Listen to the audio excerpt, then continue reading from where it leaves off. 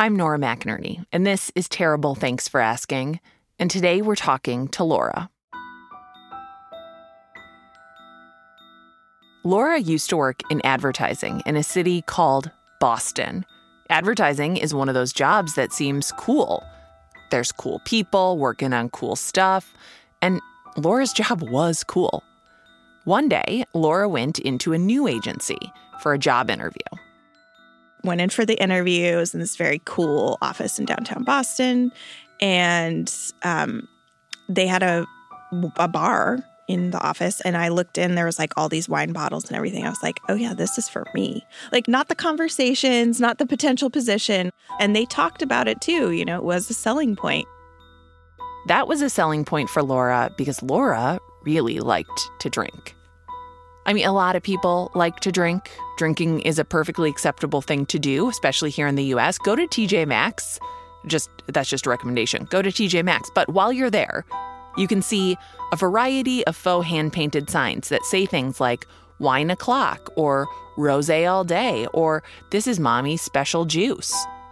Drinking alcohol is a perfectly acceptable thing to do, especially at Laura's work. Laura drinks when she takes clients out for dinner. She drinks when she and her colleagues go out for happy hour. And she drinks on the train ride home sometimes. And she drinks sometimes when she says she isn't drinking, stopping at the liquor store near her house, grabbing a few of those little bottles to stash in her purse. A lot of people don't have an issue with drinking. It's something they can do or not do, no big deal. But Laura, if you can't tell from this foreshadowing, does have a problem with it. And it's causing a lot of problems for her. You know, I felt like every day was just damage control. Even if nothing bad, like my measure was just like, if I woke up and I could be extraordinarily hungover, but like if I hadn't done something really stupid or said something really stupid, like even if the only damage was just I totally polluted my body and my mind, I would be like, great, nothing bad happened. Which is like such a fascinating idea, you know, that was okay. Like that was my marker of success. Laura was the 35-year-old vice president of a global marketing agency. She ran marathons, she taught yoga, and she co-parented her daughter with her ex-husband. And she has a serious problem with alcohol that she's pretty good at hiding underneath her big job and her big accomplishments and the fact that she's a mom. And she has to hide it because it's shameful. Shame has been a constant in Laura's life so far, and drinking has only made that feeling of shame more intense. I mean, from the very beginning, like as a kid, you know, I felt like it was my fault if people around me, like namely my parents or my dad especially, wasn't in a good mood. That was my fault. Got to fix it, you know. So it's that sort of underlying feeling was very, very old. I just felt like the use of it, despite the negative consequences, was my fault. I was doing it wrong, right? Like I should be able to drink, quote unquote, normally. I should be able to manage it. She should be able to manage it because she's a mom, and moms can manage anything, right? But since she became a mom, Laura's drinking has become more unmanageable. And that's something that I hear from a lot of mothers, is that their drinking gets worse when they have kids. And there's all kinds of reasons for that. You know, physiologically, our body changes, and hormonally, things change a lot. And there can be depression, anxiety, we're not sleeping. And I just remember feeling like it's not working anymore. Like the drinking just isn't working anymore. And so I drank more to hopefully get that same relief that I used to feel. And I felt like it was my fault that I couldn't stop doing it when the results were so obvious. Like I was not just hungover, but putting her in danger and saying shit I didn't want to say. it feels like there's also an added layer of guilt and shame that builds in when you're a wife and a mom. Oh, God. Absolutely. There's a special vitriol for moms who drink, for sure. And it just because it flies in the face of everything that we feel like we're supposed to be and is supposed to come naturally, right? That your babies come first and that nothing is going to supplant that instinct. But a very wise woman in sobriety told me that addiction is stronger than love until it isn't. One of those nights, the strength of her addiction really shows itself. It overpowers even her mother instinct, an instinct that has always gotten Laura home safe to her daughter, even when Laura was blacked out. So it's the morning after her brother's wedding, and Laura wakes up groggy, expecting to see her daughter beside her. But instead, it's a stranger, a guest from her brother's wedding. Laura is not in her hotel room, she's in his hotel room. And her 5-year-old daughter is alone in the hotel room Laura should be waking up in. And this is where the rock bottom moment comes, right? This is where she gets it together? No, not quite. Inside, I was like, where is this imaginary line that I seem to be crossing that other people don't cross? Where is that line and why can I not prevent myself from crossing it like night after night? So I felt like that was my fault. Like, just get your shit together. So for another year, she tries to find an alternative. Like maybe she drinks just a little bit or just on some days. But nothing changes until everything changes.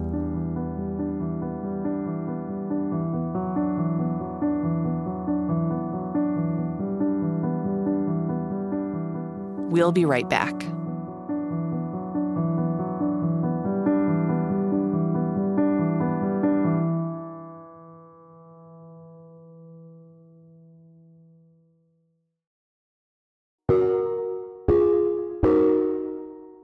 We're back, and Laura has spent the year after her brother's wedding trying to get sober. Pema Chodron wrote that nothing goes away until it teaches us what we need to know, and Laura has learned a lot. Not everyone has a problem with drinking, but everyone has a thing they do that isn't very good for them or is even bad for them, a thing they've struggled with and maybe are ashamed of. Laura's thing was drinking, and she did stop. And after she stopped drinking, she started to talk and write about her sobriety, and she heard from a lot of people who were struggling with a lot of things and needed a place to feel heard. One day, she got an email from a woman.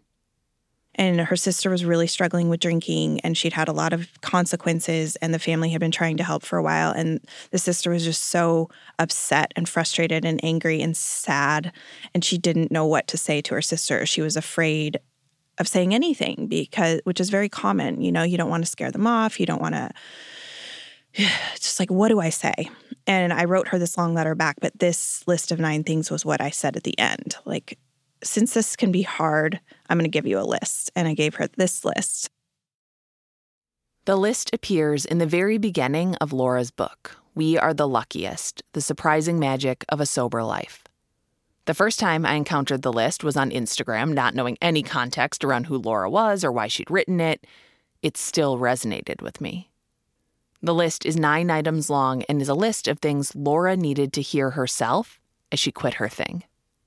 And you're going to hear them all right now, starting with number 1.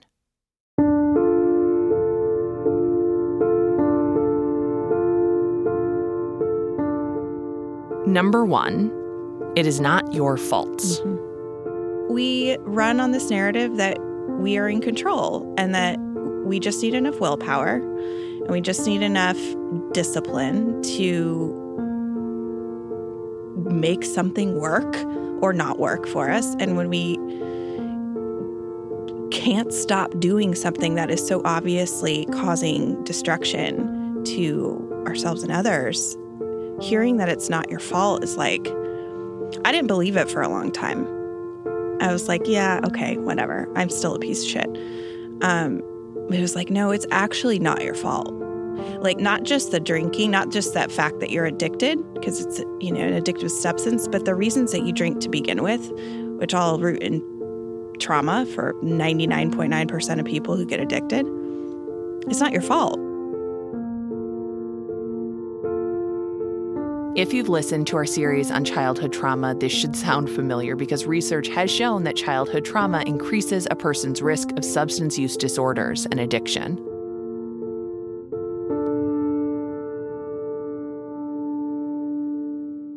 So that's number one. It's not your fault.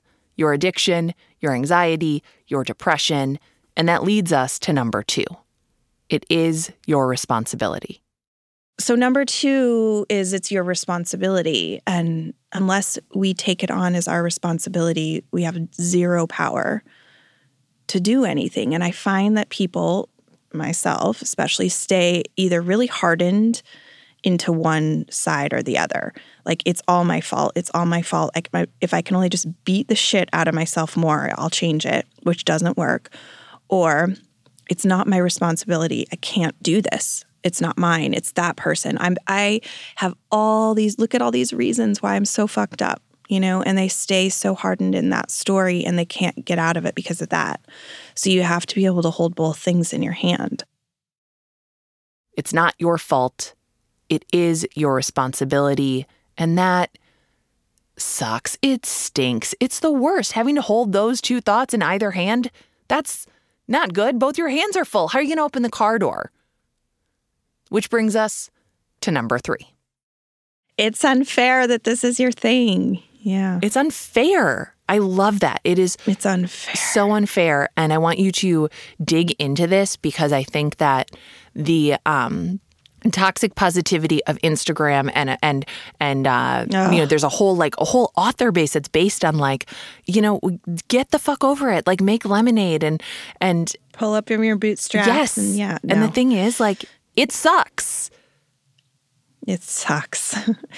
The thing that took me a long time to recognize about giving up alcohol was that I was so sad about this thing that was really killing me, and it didn't make sense, right? Like to people where it wouldn't make sense maybe that they mourn an abusive relationship. It was such a profound loss, and I come from a family of drinkers. Everyone around me drank. My friends, my colleagues, and some of them could do it and take it or leave it. You know, I would say most of the people in my life can really kind of take it or leave it. And I couldn't. I don't know why. I don't even care why. It's just the truth. I couldn't. Once I started drinking, I had no idea what was going to happen, and I couldn't control that. And it felt like the most unfair thing in the world, and it was. And to just say that was like, okay, I acknowledge that, and there's such a big visceral relief to just saying that. That unfairness is a relief to Laura. Because like many people with addiction issues, she can trace a lot of her adult behaviors back to her childhood. I used to roll my eyes at this kind of stuff. It's like, oh, please, like the psychobabble. But it's real and it's true. And, you know, I used to show up in therapy and be like, okay, I'm going to do this. And I'd sit down and they'd eventually ask the question, you know, like, well, tell me about your parents. And I'd be like, no, we're not doing that. I'm looking forward. I'm not looking back. But eventually, Laura does look back. She does explore her childhood in therapy. It was a very disorganized love from my parents, and at times abusive, and at times wonderful. But overall, I just learned that I had to hustle and lie and make things happen so that I could get what I needed, right? And that is underneath everything, all of my behavior. And you develop these coping mechanisms in childhood so that you can just survive and deal, and it's all very intelligent. It's like the smart thing that kids do.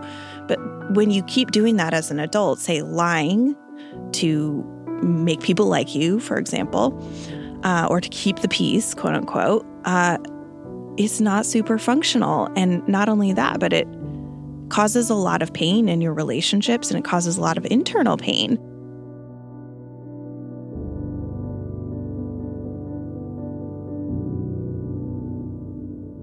That internal pain showed up in a lot of external ways as Laura grew up. And that showed up in my relationships with men, which were a big area of underneath my drinking. And it showed up first, not even as drinking, but as this eating disorder. I had an eating disorder like a lot of women do before I ever started drinking, just as a way to try to control my world, right? And so that's what I mean. It's but none of that shit was my fault. None of that was my fault. I couldn't control it. But I had to look at it and look at it honestly and with clear eyes, adult eyes. And that's part of the taking responsibility, right? It's taking responsibility for what is mine, which is what I can do today. And my part in all those things, whatever it is, and then not taking responsibility for all the things that weren't mine, which is a lot of it. What's number 4? This is your thing. Number 4 actually comes from Laura's brother and the talk he gave her about a year after his wedding. It was a big night for the family. Laura and her brother were throwing a surprise party for their mom's 60th birthday. We had all kinds of guests flying in. We had arranged it months in advance. And when my brother and his wife rolled into Logan Airport, I picked them up and we went back to my house and picked up Alma, my daughter, from school. And I was like, okay. And I didn't even plan to drink. I had no intention of it. And I was like, all right, why don't you guys go take Alma and go to lunch and you can show your wife the town that she hasn't seen. I'm going to go run some errands.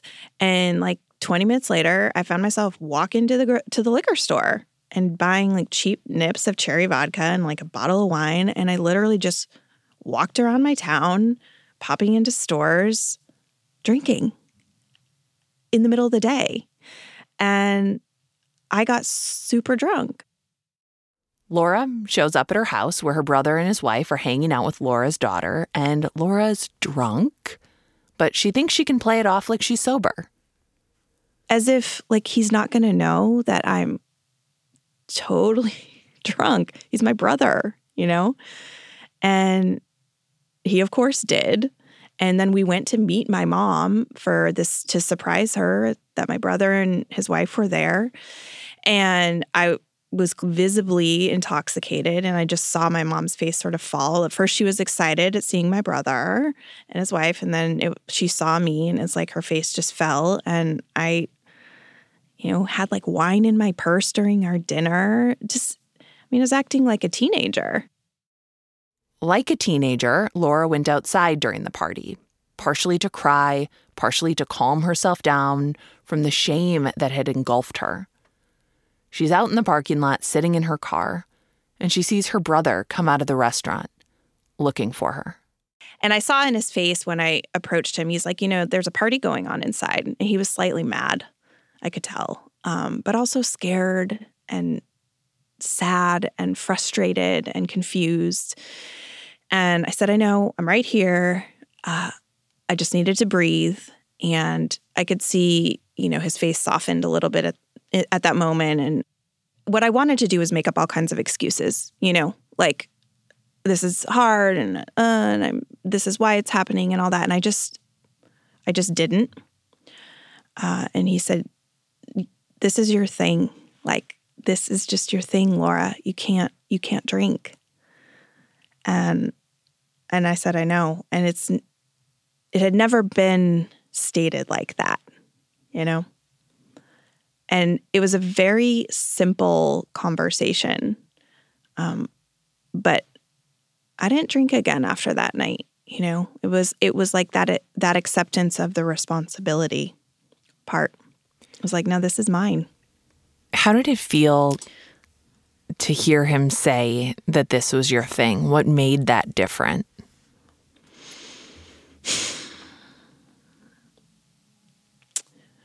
I think until that point, I had been trying to find another way. Like I had been kind of stuck in this purgatory of one foot in sobriety and one foot in drinking still. And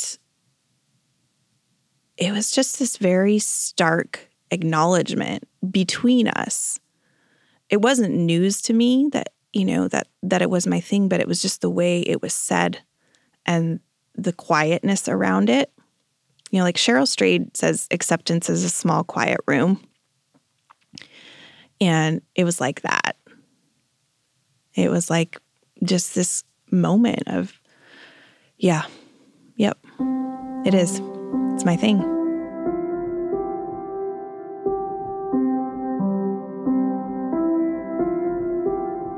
For Laura, that acknowledgement was a turning point. Drinking was her thing. Which brings us to number 5. This will never stop being your thing until you face it. So this, to me, was about the end of that search for the third door. So when I was faced with sobriety, it was like, okay, door number 1, sobriety. Door number 2, continue drinking. And I could not accept that those were the 2 options. It's just like, no, it was classic bargaining. It's like, this just can't be true. There has to be another option. And of course there wasn't. And so it's like the extension of the responsibility. This will never stop being your thing. It's not going to go away.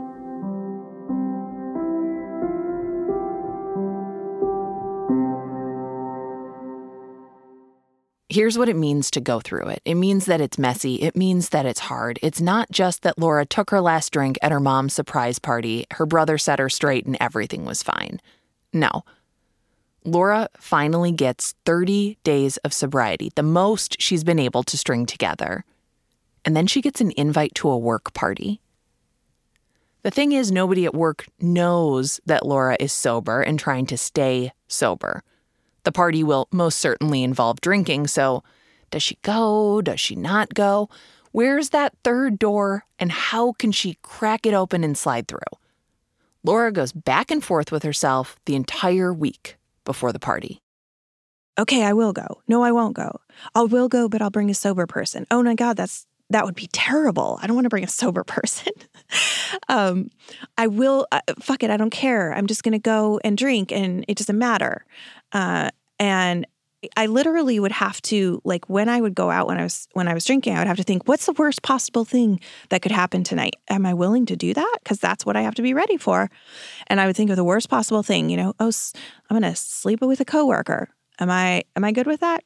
Maybe. Okay, that's the risk I'm willing to take. We're going to go out. So I would go through all these mental gymnastics all the time. Laura gets home from work that day, and she still hasn't decided. She goes for a run, hoping that'll help clear her head. And on that run, she decides. Screw it. I'm going. I'm just going to go. I got home, got all ready, drove to the train to catch the train from my house back into the city. And I grabbed this gross used Starbucks cup from my car, my console, dumped out the old coffee. And, I had also stopped and got a bottle of wine on the way, twist off so I could open it, on the train. And I was sitting there on the train with this gross Starbucks cup and this twist off bottle of wine. And it was like watching myself do this, though, watching myself pull up at the liquor store, watching myself buy the wine, watching myself get on the train. Laura watches herself do all these things that she doesn't really want to do. She doesn't want to break her 30 days of sobriety for this party. She doesn't want to be on this train. But there she is, barreling towards Boston, barreling towards the party, gripping a bottle of wine in her bag. Laura texts a sober friend looking for an intervention. She doesn't hear back right away, but she also doesn't pour the drink. And then the friend replies. She sent Laura a meditation, and Laura did it, grudgingly, fidgeting, opening her eyes, squirming. When it's over, she does it again and again until the train pulls into Boston. I scrambled to get off that train, and I knew exactly what I had to do. I grabbed the wine bottle and I grabbed my bag and my Starbucks cup, and I ran through the crazy train station, through people and the crowd and all that. And I ran to this trash can and I threw the full wine bottle into this trash can, and it made this enormous noise. And I, in my mind, screamed F you at this thing, oh my God, I can't believe that this has so much power over me. And at that moment, I was like, I got to go back home. I looked at the train schedule. There was 4 minutes to the next train.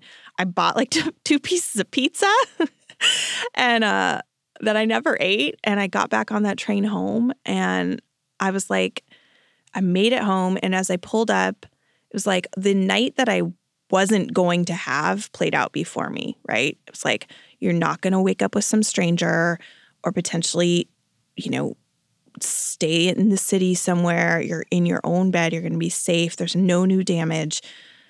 It was the most profound sense of relief, but also terrifying because I had just missed it by a hair's breadth. And what that meant for me was it's back to that honesty piece. It's you say no to that invite to that party when it comes in.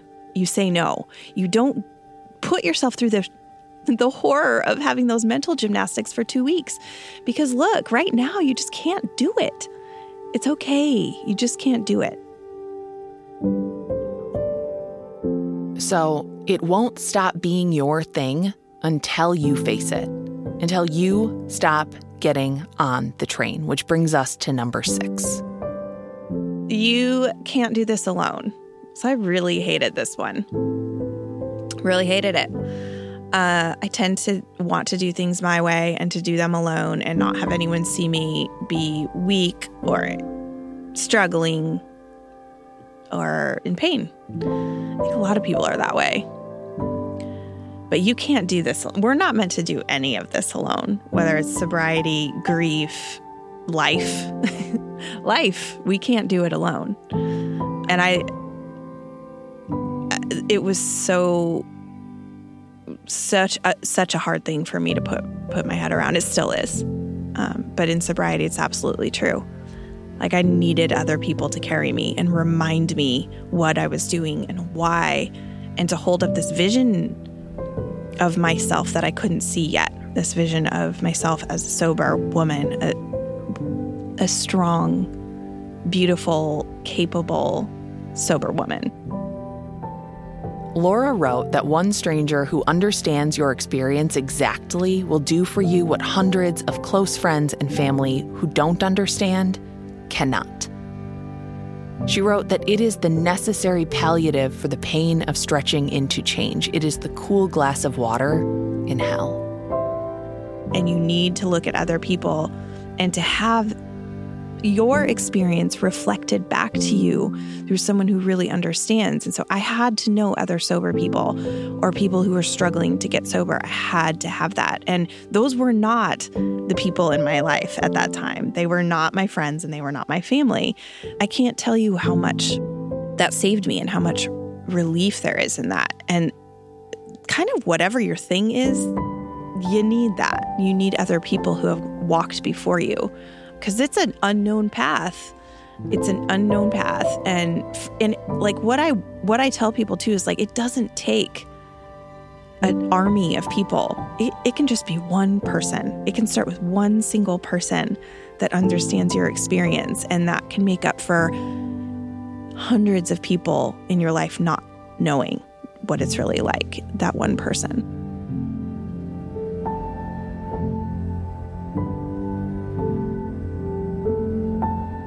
We are going to take another quick break.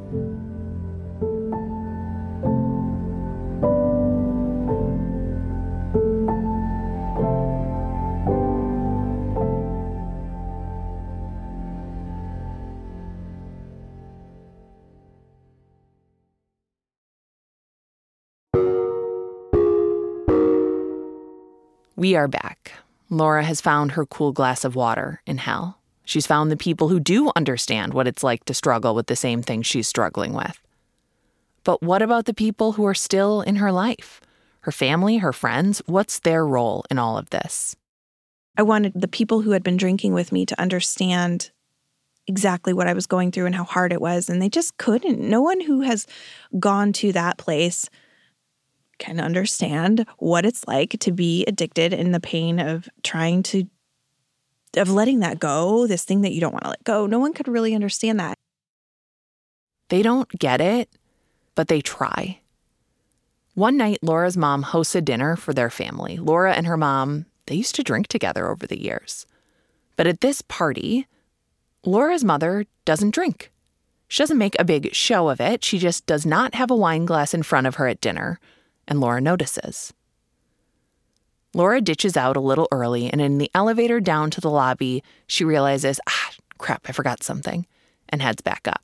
It's been maybe 5 minutes since she said her goodbyes, and when she walks back into her mom's place, her mom has a big glass of wine in front of her. All I could think was, like, I'm the barrier now between people and their real fun or what they really want to be doing. Like, and I felt so other. Like, now I'm that person to everybody. Like, if I'm that to my mom, I am now that person to everybody. I am now I belong to nobody, and I belong nowhere at this moment. Laura weeps on the elevator ride down to the lobby because elevators are a great place to cry. And I ran through my list of all the people that I know and where they might be on a Saturday night. And it was like, yeah, I don't belong in any of those places. It was crushing. It was crushing, and since that time, I have been able to see that what my mom was doing at that time was just being kind and not drinking in front of me. But we see things as we are, right? And that's all I could see right now because this was what was going on for me. And all I could see was like, where in the world do I belong anymore? And I didn't have an answer on that night. I had no answer. It just was a crushing loneliness. On that elevator ride, Laura also has a realization. Drinking isn't her mom's problem. It's not a problem for most of the people around her. It's not about her. Drinking is just not their thing. So you can't do it alone. But if this thing doesn't belong to anyone else, if this is just your thing, then what? So number 7 is only you can do it. You cannot do this alone, but only you can do it. So you need other people, but nobody can do this for you. Like, it's yours, and people will hold you, and people will, nudge you along, and people will carry you at times, and they will be there, but it's yours, girl. Like, this belongs to you, and only you can do it. I'm the one who's going to say it's okay, because sometimes other people won't, right? You have to be the one that says, okay, you're okay. Like, you messed up. That's all right. We are going to forgive ourselves again. So it's that. It's being in integrity, right? Having some alignment between my thoughts and my feelings and the way I act, and one version of myself in the world. And then also that forgiveness, that just continual forgiveness for being a human.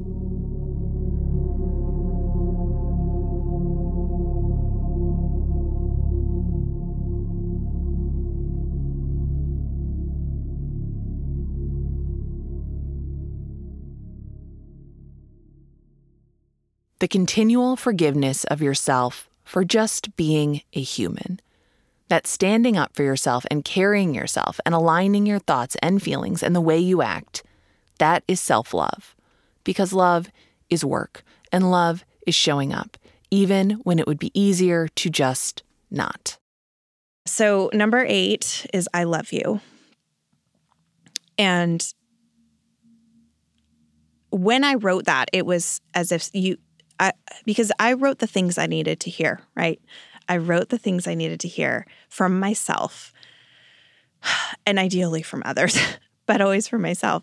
And okay, so when I about a year ago, I was dating someone and he came to me and said, I just had a conversation with one of my friends and they warned me against dating you.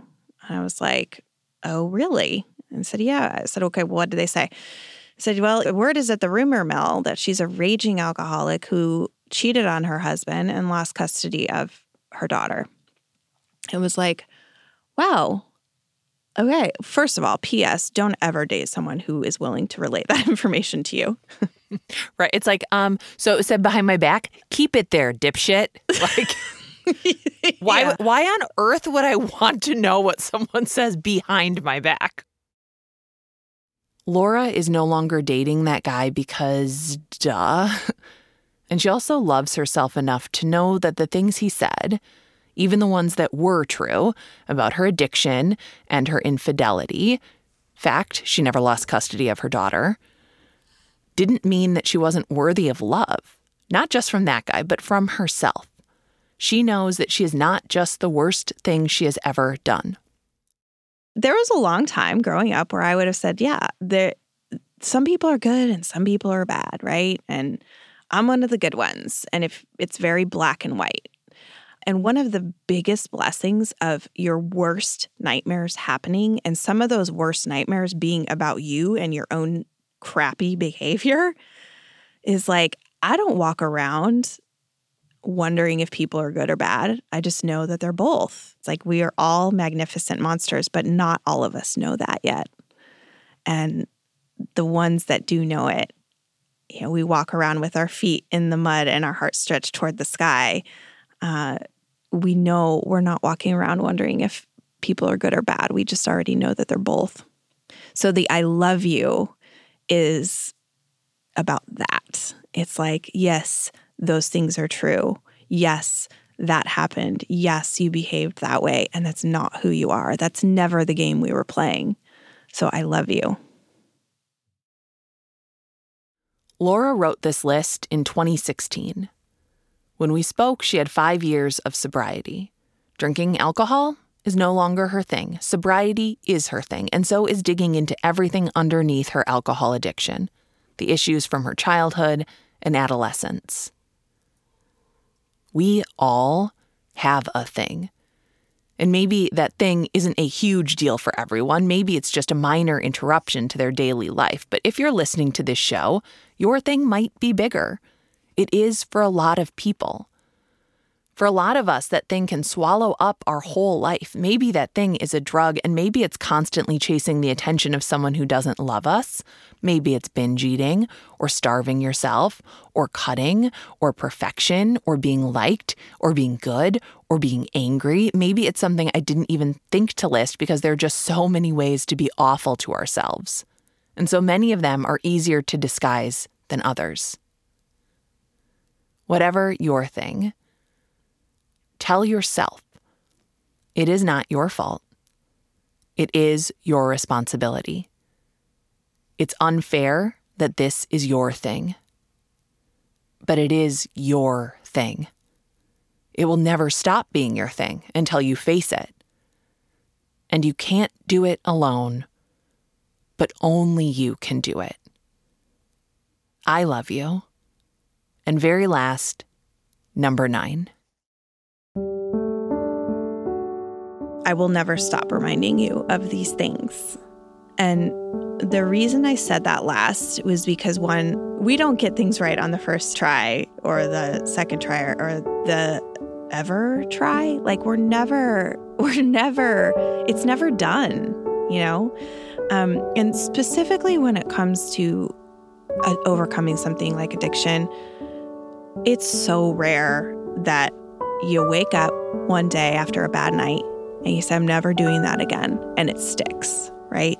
When it comes to our behaviors and the things that might be pulling us down, relationships, habits, where we live, what we're doing for our work, we tend to ask, the normal question that we ask is this bad enough that I have to change? Like, has it gotten bad enough?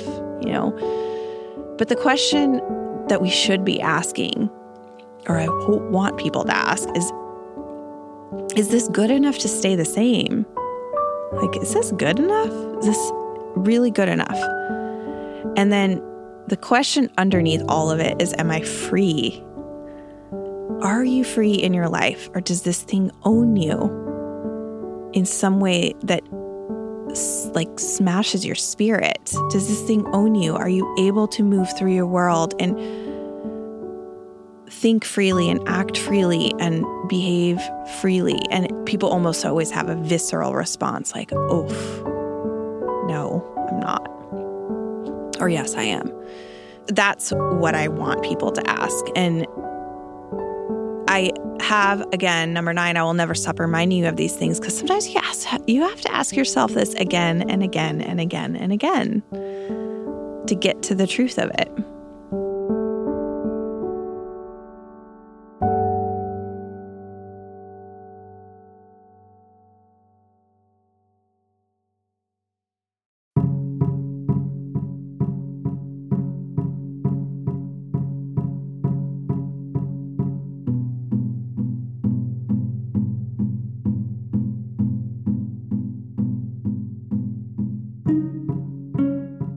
I'm Nora McInerney, and this has been Terrible Thanks for Asking. Our producer is Marcel Malikibu, production help from Jacob Maldonado Medina. Hannah Meacock-Ross is our project manager. Jordan Turgeon is our digital producer. Christina Lopez, Lauren D., and Lily Kim, they're just always in our hearts and minds and helping us in various ways. Phyllis Fletcher is our editor. Laura McCowan is online at lauramccowan.com. Her book, We Are the Luckiest, The Surprising Magic of a Sober Life, is available wherever you like to buy books. Our theme music is by Joffrey Lamar Wilson, and we are a production of American Public Media. Hey, it's Marcel with a special credit to Mr. John Miller, who mixed this episode for us.